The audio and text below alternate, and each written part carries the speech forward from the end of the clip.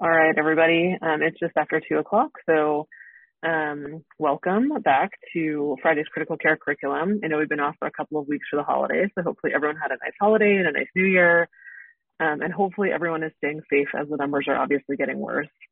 So we've planned a couple of these kind of intermittent, interspersed COVID updates, and Dr. Bill Greer, who's one of the pulmonary critical care fellows, is going to be doing today's COVID update. And I think lots obviously has happened with Omicron and some new therapies that are coming up in the news. So Dr. Greer was kind enough to go through some of the updates on COVID.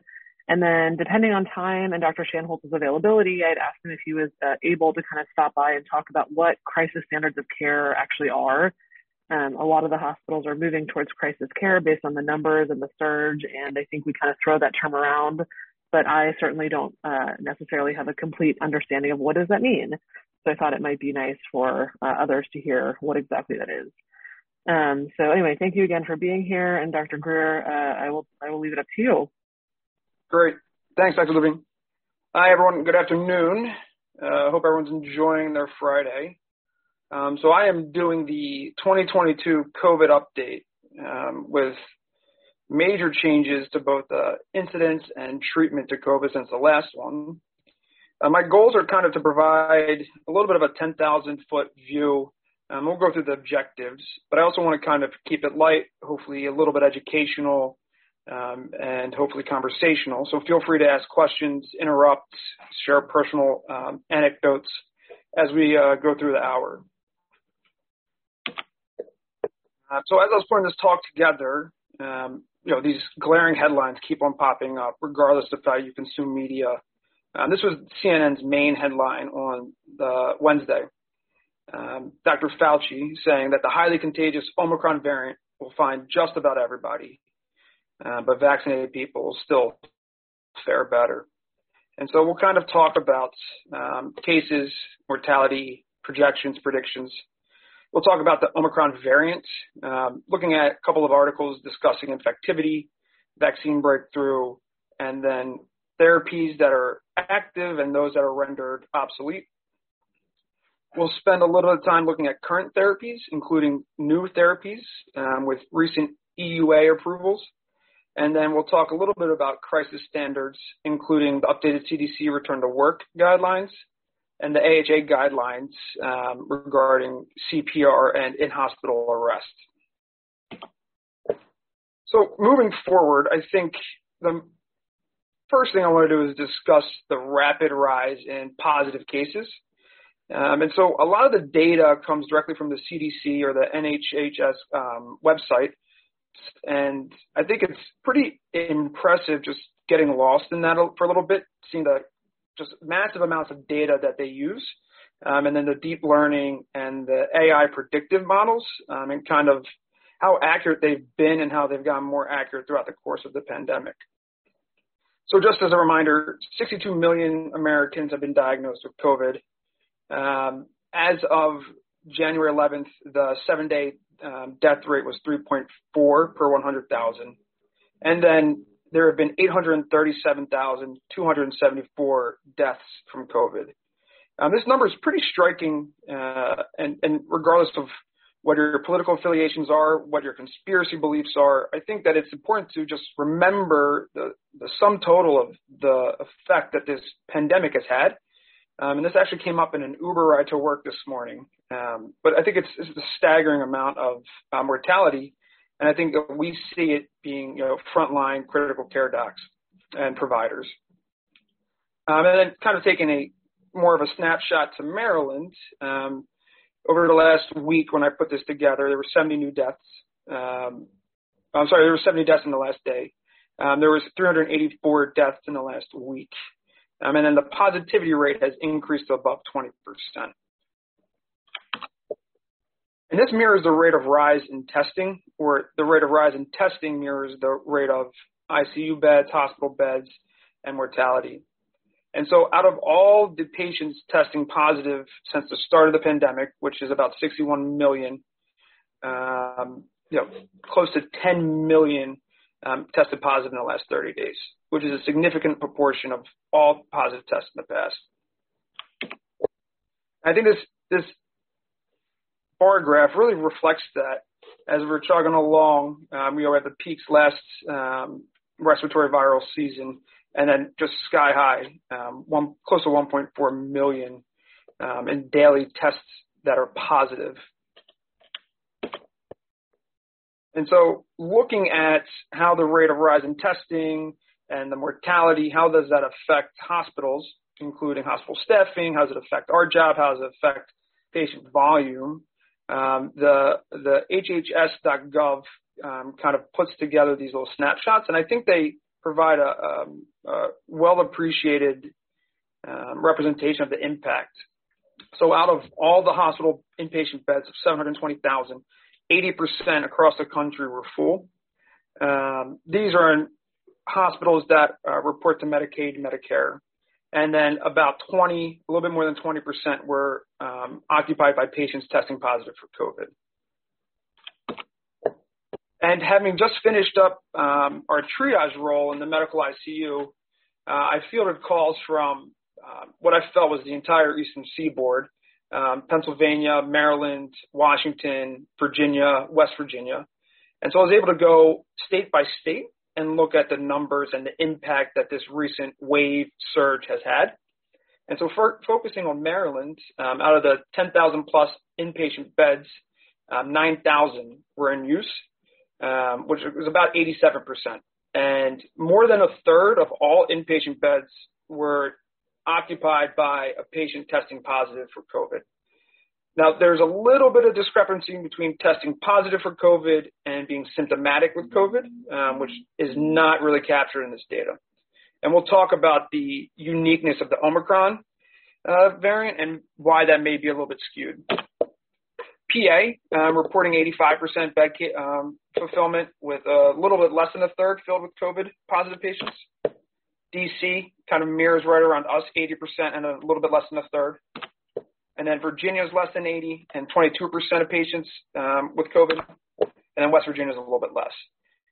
But it is good to kind of see the surrounding states, especially as you get called from different states looking to transfer patients. So that was all inpatient beds from the nation to the state level. And then the next two slides, we're just looking at ICU beds specifically.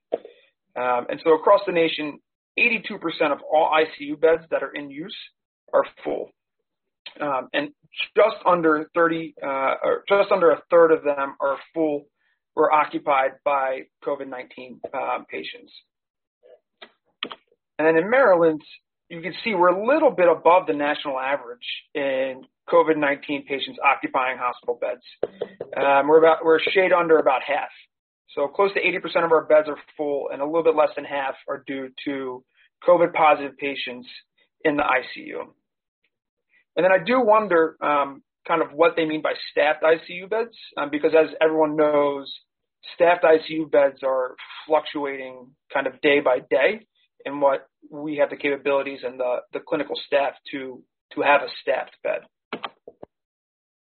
So looking at the rate and rise in testing, the rate and rise in bed utilization, and the rate of rise of ICU admissions, what does that kind of look at predictive for mortality in the coming weeks? And so with this predictive algorithm, we're looking at a weekly death total approaching 25,613 across the nation. This is compared to the last spike in January of 2021, and it's about a 9% increase. So this is, in the next 4 weeks, the predictive models is suggesting that across the nation, there'll be close to a 10% increase in the weekly amount of deaths from COVID-19. Then how does that break down for Maryland? So our peak weekly mortality actually occurred relatively recently, end of 2021, with the prior surge kind of getting us close to the 400 mark and the initial surge right at the 400 mark. So the predictive model suggests the peak weekly mortality for our state will be 622. So absolute numbers doesn't seem that much different, but that's a 24% increase from the maximum weekly mortality that we've actually experienced. And so what does that mean from a hospital system or a hospital perspective, not necessarily a systems perspective? So this is from today's bed utilization email. And yellow is not good, meaning we're close to capacity or we're having difficulty staffing further beds. And so medicine, surgery, 99% full. Cardiology, 93%. Neuroscience is 96%. Shock trauma, 92%. I don't remember the last time I opened one of these emails and didn't see that our emergency department was on red and yellow alert. And so why is that? Why are we experiencing a surge and capacity issues? And why are we seeing an increased rise in the rate of COVID infections? And the other question is, will we see the expected mortality increase? And I think the answers to those will be looking at the most recent variant of concern, which has rapidly become the main variant in the United States. So the variant of concern that we're talking about is Omicron. And I don't know if anyone has ever watched Futurama, but every time I hear Omicron, I always think of Lur from Omicron Persei 8. A little bit of, I guess, nerd culture thrown into the talk. But so in late November, the WHO received specimens from Botswana and South Africa with increased mutations, which we'll talk about. And because of these increased mutations and then increasing rates of infection, the WHO named the variant Omicron and classified it as a variant of concern. We followed suit about a week later, 4 days later, designated as a variant of concern. And then the first case was diagnosed in December 1st with the Omicron variant. Previously, we've had Delta as the predominant variant, especially during this third wave. And so this figure, I think, really kind of elegantly shows just the profound, almost exponential increase in variants that are infecting the population. So this is October, and then this is last week, January 8th. And as you can see, Delta was the major variant. And right around the beginning of December, we had a little bit of signal that Omicron was in the United States, and then just incredibly rapidly, Omicron has become the major prevailing variant. And this is important because of the infectivity, vaccine escape, and therapies rendered ineffective with Omicron. And I think we're seeing that it's such a pronounced variant is because of the significantly higher proportions of patients testing positive for COVID. So how does Omicron affect the surge? And I think the data shows that Omicron is leading to a surge through a couple of different ways. This paper by Poland et al.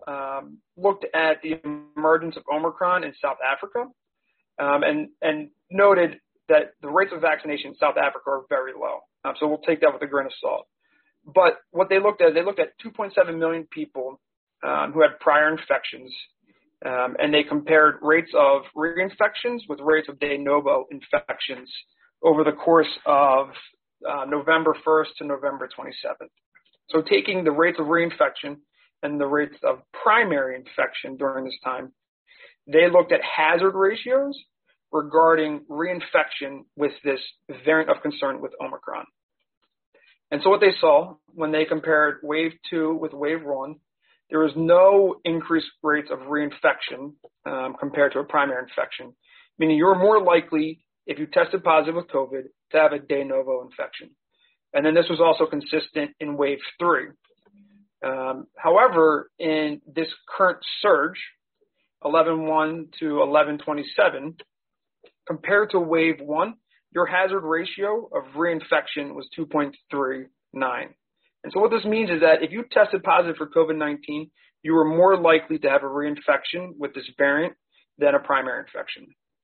And so the takeaways that they concluded were that there's increased rates of reinfection, there's substantial immune evasion by Omicron, and that this rate of reinfection with this variant directly contrasts rates of reinfection from both the beta and the delta variants, as were prior described in the PIRST and SIREN studies.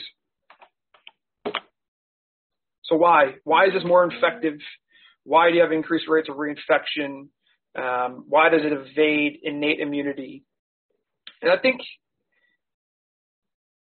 given the relatively rapid rise and the limited amount of time to analyze, the best data that I could find was through artificial intelligence modeling, and it was by Chen et al. This came out last week, and so this was looking at the Omicron variant, looking at infectivity, vaccine breakthrough, and antibody resistance.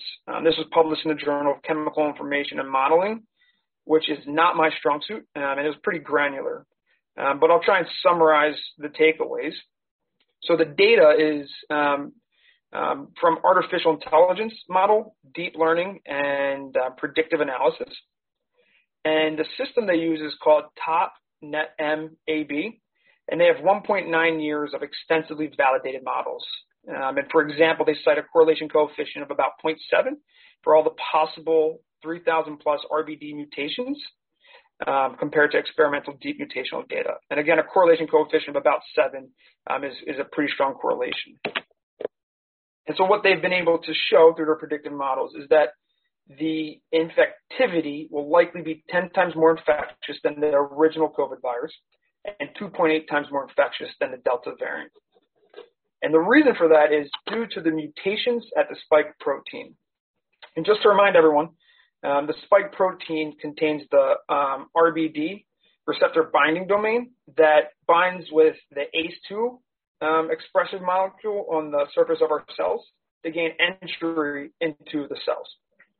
And so the spike protein is really where we have antigenic targets of antibodies, both natural or vaccine-induced.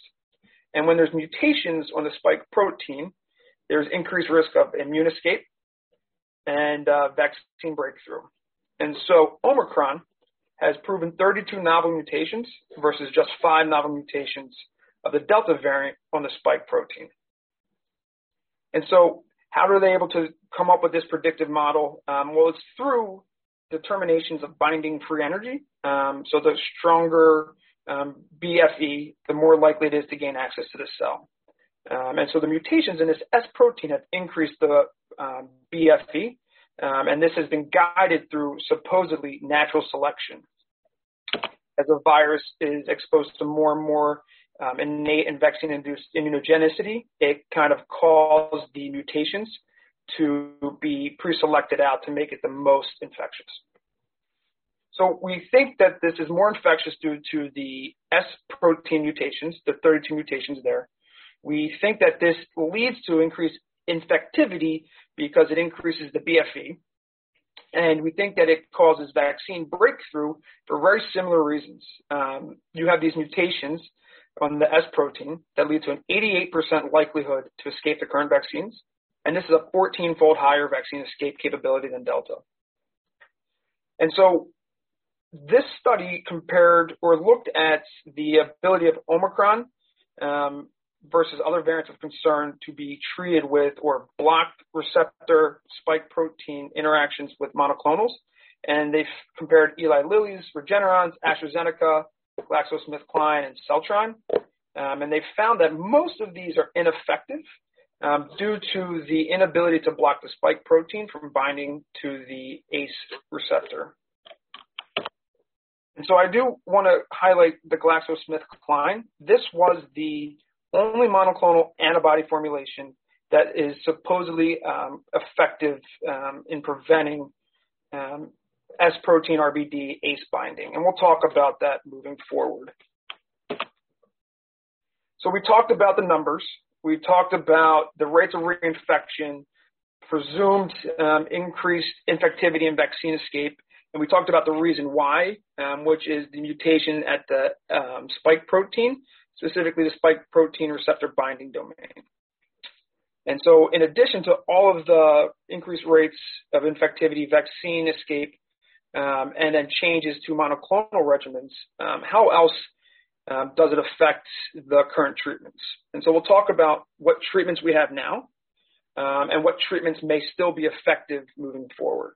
So I'm going to focus on some monoclonals. I'm going to focus on the new oral agents. I'll talk about remdesivir, as the Pine Tree data was recently published in the New England Journal of Medicine.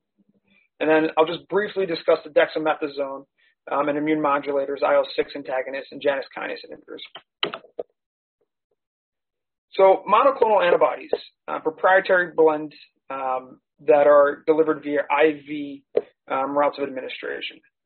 So we've talked about how the mutational changes cause the virus to escape monoclonal antibody binding.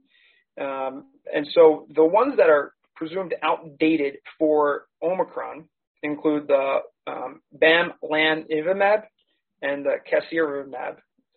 And so these were previously proven to be effective at decreasing the absolute and relative risk reduction of hospitalizations or death. So the BLAZE-1 trial in patients with mild to moderate COVID showed a 5% and 87% relative risk reduction.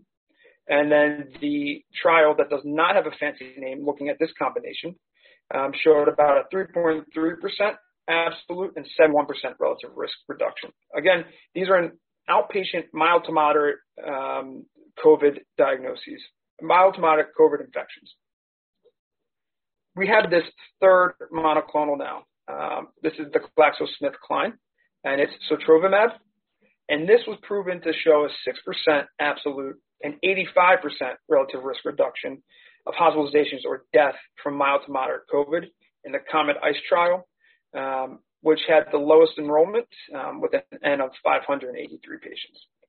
But so as we as a healthcare facility shift from having an infusion clinic giving IV monoclonals to not doing that anymore due to the vaccine of concern's ability, the variant of concern's ability to escape, it is worth remembering that there is at least one monoclonal that may be effective. And so what about Omicron? And so as you can see with the different variants of concern, BAM, CAS, all seem to be abilities to treat Delta. However, in Omicron, it's anticipated to be markedly reduced, and we do not see that with sotrovimab. So we talked about the monoclonals. We talked about GlaxoSmithKline's potentially still having efficacy in mild to moderate COVID, preventing hospitalizations and death. And we've talked about the ineffective previously used monoclonals. Now I'm just going to briefly discuss the newly approved agents, which have EUA approval.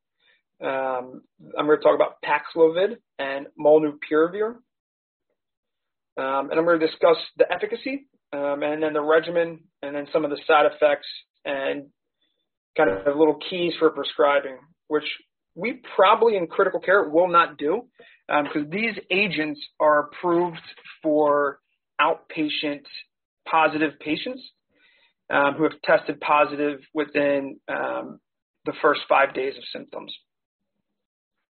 All right, so Paxlovid, produced by Pfizer.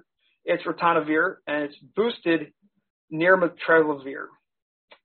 So nirmatrelvir is a protease inhibitor against Mpro, and this inhibits viral replication. And the ritonavir leads to disruption of viral replication. It's a 5-day course, 3 pills a day. This was proven to be effective in a relative risk reduction of 88% for hospitalization or death compared to placebo. And this included 2,246 patients. This is compared with Molnupiravir, which was one of the first, so the Move Out trial was one of the first published, which showed a risk reduction of about 30% for hospitalization or death versus placebo. And so Molnupiravir induces lethal viral mutations, and again, is prescribed for a 5-day course. So for monoclonals, and then oral agents, Paxlovid and Molnupiravir. Considering prescribing either of these or considering seeing or encountering patients who've been on these, here's some of the granular details. There's 65,000 courses in the first allotment from Pfizer for Paxlovid compared to 300,000 from Merck for Molnupiravir. Paxlovid is approved for patients greater than 12 years and 40 kilograms, while Molnupiravir is 18 and up. Again, both are indicated within 5 days of symptom onset and positive tests. Paxlovid has dosing considerations and avoidance in severe hepatic dysfunction, child severity 3, and then you want to avoid an EGFR less than 30. No hepatic adjustments or renal adjustments for Molnupiravir. And then in pregnancy, so do not use in pregnancy, do not use in breastfeeding, this is molnupiravir. And in male patients, you want to advise 3 months abstinence or strict contraception in male patients. Dr. Naseem, I think you're not. Sorry about that. No problem. And then for Paxlovid, there's multiple drug interactions, and this is mostly from the ritonavir component. And then side effects. Molnupiravir, you have diarrhea, nausea, dizziness. And then for Paxlovid, you have diarrhea, hypertension, and myalgia. And does anyone know what dyschezia is? I didn't. I had to look it up. Change in Dysgeusia. Dysgeusia? Thank you, Dr. Morris. Is that how you say it? Dysgeusia. Yeah. See? Great. Appreciate it. All right. So we talked about monoclonals. We talked about oral agents. We talked about the side effects and certain things to keep in mind in countering patients who may have been on these. What about remdesivir, one of the first approved therapies? And so remdesivir is approved for inpatient administration. And again, it's administered via IV. So outpatient administration may be challenging. There was a recent study published in the New England Journal of Medicine in December, which looked at 562 patients who were COVID positive receiving outpatient IV remdesivir compared to placebo. So the primary endpoints were hospitalization or death by day 28, and then any adverse event. And then the secondary endpoints wanted to look at COVID-19 related medically attended visit or death from any cause. And this ran from September 2020 to April of 2021, and it was multi-site, multinational, USA, UK, Spain. So primary efficacy, it's interesting. So we'll look at this kind of Quentin Tarantino style. We'll look at the end first and then go through and figure out how we got there. So the conclusions from the Pine Tree study showed that among non-hospitalized patients who were at high risk for COVID-19 progression, remdesivir resulted in 87% lower risk of hospitalization or death than placebo. So that's not wrong, but I think it may be overstating. So from an efficacy standpoint, if you received remdesivir, only 2 patients required hospitalizations compared to 15 patients who were treated with placebo. But most interestingly, there were no deaths in either arm. So if you received the placebo, you had equal mortality chances if you received remdesivir. And then the secondary points were achieved. You had 4 patients receiving a medically attended visit compared to 21 patients in the placebo group. Adverse events were close, 42% of remdesivir versus 46%. Most common were nausea. But so in this outpatient trial of using remdesivir IV once daily for 3 days, it did decrease the rate of hospitalization. I don't see any difference in mortality since there were no deaths in the study, placebo or intervention. So how do we incorporate this just globally in the general population? How do we combat misinformation? How do we advise patients and loved ones? Because, outpatient care really is, of course, a different animal than inpatient intensive care. But I do think it's important to understand and keep up with these advances. So the CDC recommends oral agent Paxlovid. Then, if that's unavailable or contraindicated, to use sotrovimab, the monoclonal. If that's unavailable or contraindicated, they recommend a 3-day course of outpatient remdesivir. And then lastly, they would recommend molnupiravir. Now, if we use remdesivir, that's off-label and difficult to administer. And I don't know what our capabilities are in this system to give any more monoclonals or IV remdesivir. If anyone's had success, anyone in pharmacy or infectious disease, I would love to hear the pathways to get patients on in order to achieve these therapeutic targets. All right, so we talked about the numbers. We talked about Omicron and the uniqueness of this variant of concern. We talked about different treatments, both rendered ineffective and currently effective. And then before I move on to, kind of discussion of crisis standards of care, I do want to bring up a brief thought on anticoagulation because this comes up every time I'm back in our medical ICU. Are we still doing intermediate dose heparin? Are we not doing intermediate dose heparin? Really, where is the data showing, and what is recommended by the CDC? And then, what is medically defensible, I guess. And so I want to point out that the CDC recommends that all patients hospitalized with an elevated D-dimer on low flow oxygen receive therapeutic dose heparin or equivalent low molecular weight heparin. And that's C2A. This is contrasted with hospitalized non-pregnant adults in the ICU regardless of what D-dimer is. So they recommend prophylactic dose heparin only. And they recommend against intermediate dose and therapeutic dose anticoagulation. Further, they recommend that if someone who had been previously on low flow oxygen, therapeutic dose anticoagulation, to switch them from therapeutic to prophylactic dose only, which I thought was very interesting and may not have been kind of where we had been at care-wise in the past. I don't know if anyone has any thoughts. I see the chat is active. Oh, here we are. All right, so Amy, I'm just going to read out the chat just to kind of make it more inclusive. So Amy says, the monoclonal sotrovimab is allocated. Refer to Baltimore City Convention Center, Field Hospital. Excellent. And then Walgreens. Yeah, so Walgreens has the oral agents. Excellent. And then Anna Lasso asked, do you have a link on how to refer a patient there? And then Dr. Shanholz, Baltimore City Field Hospital reopened. I don't know. Okay. Anyone have any thoughts they want to share out loud? Well, I guess something we're seeing in the neuro ICU and not just here but around the country is that patients without clear symptomatic COVID are showing up with thrombotic events without really having significant risk factors for those events, and they're COVID positive, and none of us know what to do with this. But I think we saw this in the kind of the first surge, and we're seeing it even more now, and it's very confusing to know what to do with those patients. Yeah, I don't have an answer. I don't know. Does anyone have any thoughts?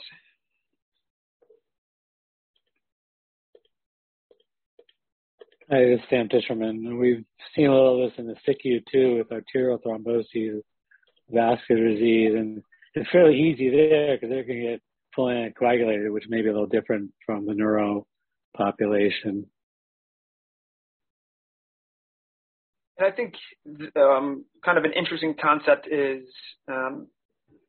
these patients are a little bit different than those who aren't presenting with a thrombosis identified, either venous or arterial. And then if these patients that come in that don't have identified thromboses, is it preventable with just prophylactic dose heparin? Or really should we be considering intermediate dose and therapeutic dose AC in low-risk patients?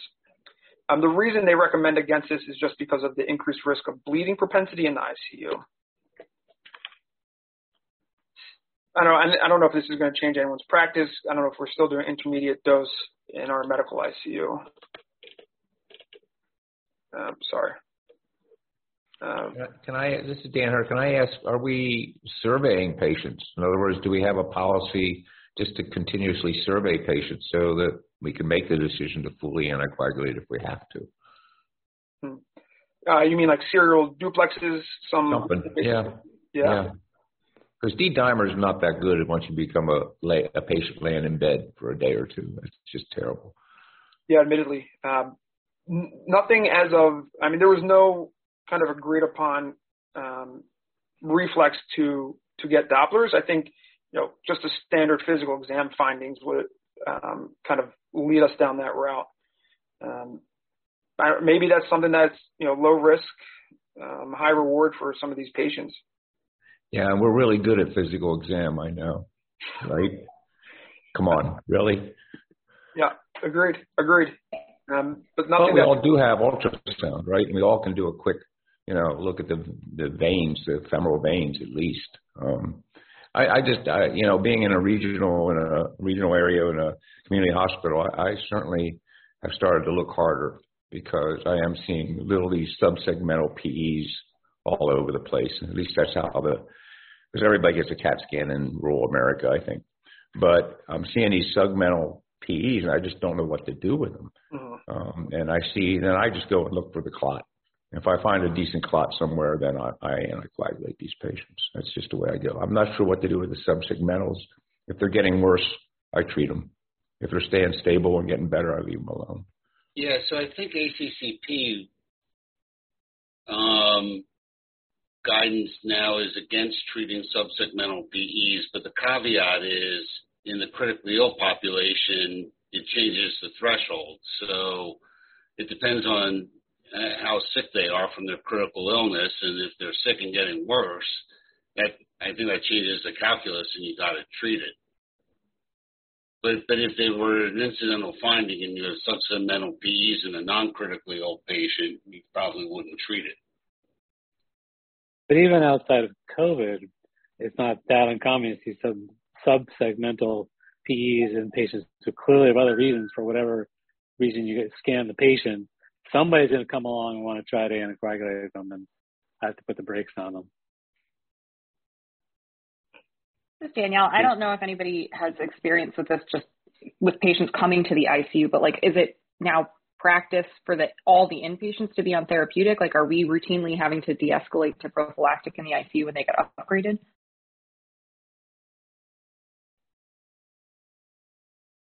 I don't know that it's common practice. I don't think we have adapted the practice to empirically anticoagulate in the non-ICU patients, so I don't think we have done that yet. Okay, so it's still kind of reactive. It's just having more of a high or a lower threshold for anticoagulating in the floor patients. I believe that's the case, but I don't know if they have met. I mean, the system group met again to review the updated NIH guidelines to think about therapeutic heparin. And then now with the heparin shortage, I don't know how feasible that is.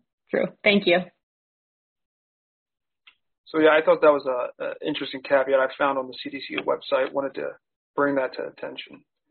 So moving on from talking about the numbers and infectivity and the surge and treatments, I think we could talk about kind of crisis staffing and standards. I mean, I think everyone's familiar with, or should be familiar with, the "this is fine" meme. But my concern is if we continue to allow kind of this, everything's on fire all the time, we will, as a healthcare, or individually shift to the panel on the right, which is us burned out and hallucinating being surrounded by puppy dogs. And so what does that look like from an infectivity rate? And we could see at the height of the surge, the healthcare rates of infection versus kind of where we're at now, with a little bit of an increase around the holidays. And then it's important to, again, I think we all say this, but take care of yourself, take care of those around you. 848,000 healthcare personnel tested positive during this pandemic, which isn't surprising given it does not discriminate. So what does that mean, though, in regards to healthcare personnel obligation to patient care? When can we return to work? And I know this was getting a lot of media attention probably last week, but in crisis standards, there are no work restrictions in asymptomatic or mildly symptomatic healthcare personnel who have tested positive. And you know, that's something that's difficult to kind of wrap your head around, I think. And then moving further along, and I think we can discuss this further as a group, but the updated 2021 American Heart Association guidelines have come out and said for in-hospital arrests, initiate chest compressions immediately, and then if not already masked, you should don their mask without delaying or interrupting compressions, which is a little bit different than completely putting on PPE and then doing the CPR. Not updated. Yeah, this does predate Omicron. This came out in October. You're absolutely right, Dr. Morris. So it's not updated for the Omicron. This is updated during, I guess, the Delta wave before we had this rapid surge. And then just before we move on, just what's on the horizon. So there was another variant of concern which had more mutations than Omicron, making it genetically distinct from the initial SARS-CoV-2 virus. This was identified in France, and it seemed to have burned out, but it had just gotten recent media attention. But again, this was back in November. We're not seeing this kind of rapidly proliferate. And then there was this recent article that came out. It was on GMA earlier this week with the shocking headline that out of all the patients infected with Omicron in Kaiser Permanente in California, no patient who was tested outpatient required mechanical ventilation. So is this a sign of hope? So it doesn't have a fancy name, but I named it the HOPE COVID trial. This was a retrospective review of all positive patients in Kaiser Permanente who tested as an outpatient. So keep that population in mind. They looked at 5 key metrics: time to hospital admission associated with new onset respiratory symptoms or symptomatic hospitalization, ICU admission, mechanical ventilation, and mortality. And they compared Delta and Omicron. And so of the close to 53,000 Omicron patients, 0.5% had a hospitalization compared to 1.3% of all Delta infections. And then among the outpatient cases, hazard ratio were significantly less for hospitalization, for symptomatic hospitalization, for ICU admission, and for mortality. Bill, this was just in the Kaiser population? Just in the Kaiser population. And do we know the vaccination rate in that population? I will be able to look at it a little bit further. I'll send it to you. I don't know. They do say that there seems to be decreased efficacy in vaccinations or from the vaccines, and we'll get to that. But I don't know the rates exactly. And again, the population that they're reporting on were tested as an outpatient. These aren't patients that come to the hospital with respiratory symptoms and then test positive. And I think that's important because having talked to Dr. Levine earlier this week, you see headlines that no one needed mechanical ventilation. And then really, what are we doing wrong? Why do we have COVID positive patients needing intubation?